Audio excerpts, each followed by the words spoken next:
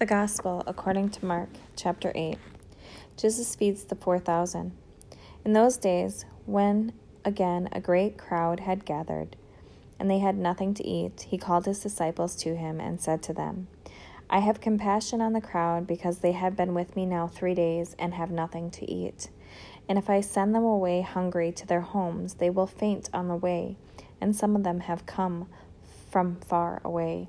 And his disciples answered him, How can one feed these people with bread here in this desolate place? And he asked them, How many loaves do you have? They said 7. And he directed the crowd to sit down on the ground.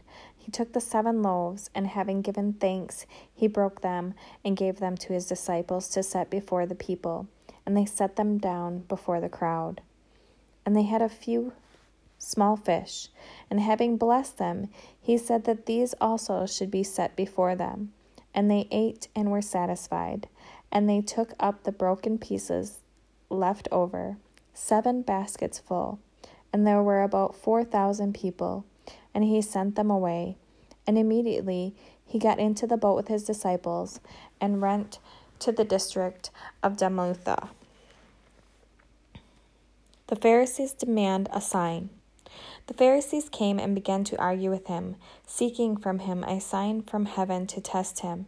And he sighed deeply in his spirit and said, Why does this generation seek a sign? Truly, I say to you, no sign will be given to this generation. And he left them, got into the boat again, and went to the other side.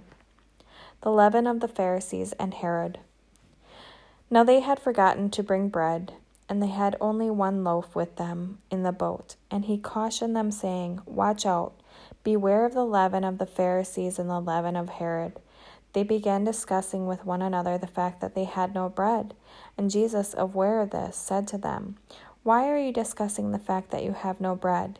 Do you not yet perceive or understand? Are your hearts hardened? Having eyes do you not see, and having ears do you not hear?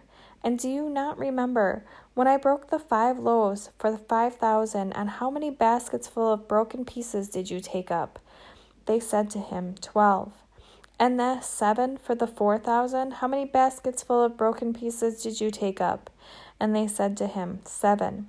And he said to them, Do you not yet understand? Jesus heals a blind man at Bethsaida. And they came to Bethesda, and some people brought to him a blind man and begged him to touch him. And he took the blind man by the hand and led him out of the village. And when he had spit on his eyes and laid his hands on him, he asked him, Do you see anything? And he looked up and he said, I see people, but they look like trees walking. Then Jesus laid his hand on his eyes again, and he opened his eyes. His sight was restored, and he saw everything clearly. And he sent him to his home, saying, Do not even enter the village. Peter confesses Jesus as the Christ. And Jesus went on with his disciples to the village of Caesarea Philippi. And on the way he asked his disciples, Who do people say that I am? And they told him, John the Baptist. The others say, Elijah, and others, one of the prophets. And he asked them, But who do you say that I am? Peter asked him. You are the Christ. And he strictly charged them to tell no one about him. Jesus foretells his death and resurrection.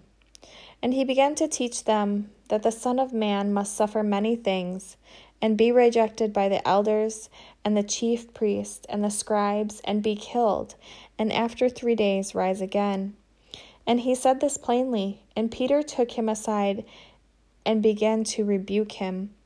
But turning and seeing his disciples, he rebuked Peter and said, Get behind me, Satan, for you are not setting your mind on the things of God, but on the things of man. And calling the crowd to him with his disciples, he said to them, If anyone would come after me, let him deny himself and take up his cross and follow me. For whoever would save his life will lose it, but whoever loses his life for my sake and the gospel's will save it. For what does it profit a man to gain the whole world and forfeit his soul? For what can a man give in return for his soul? For whoever is ashamed of me and my words in this adulterous and sinful generation, of him will the Son of Man also be ashamed when he comes in the glory of his Father with the holy angels.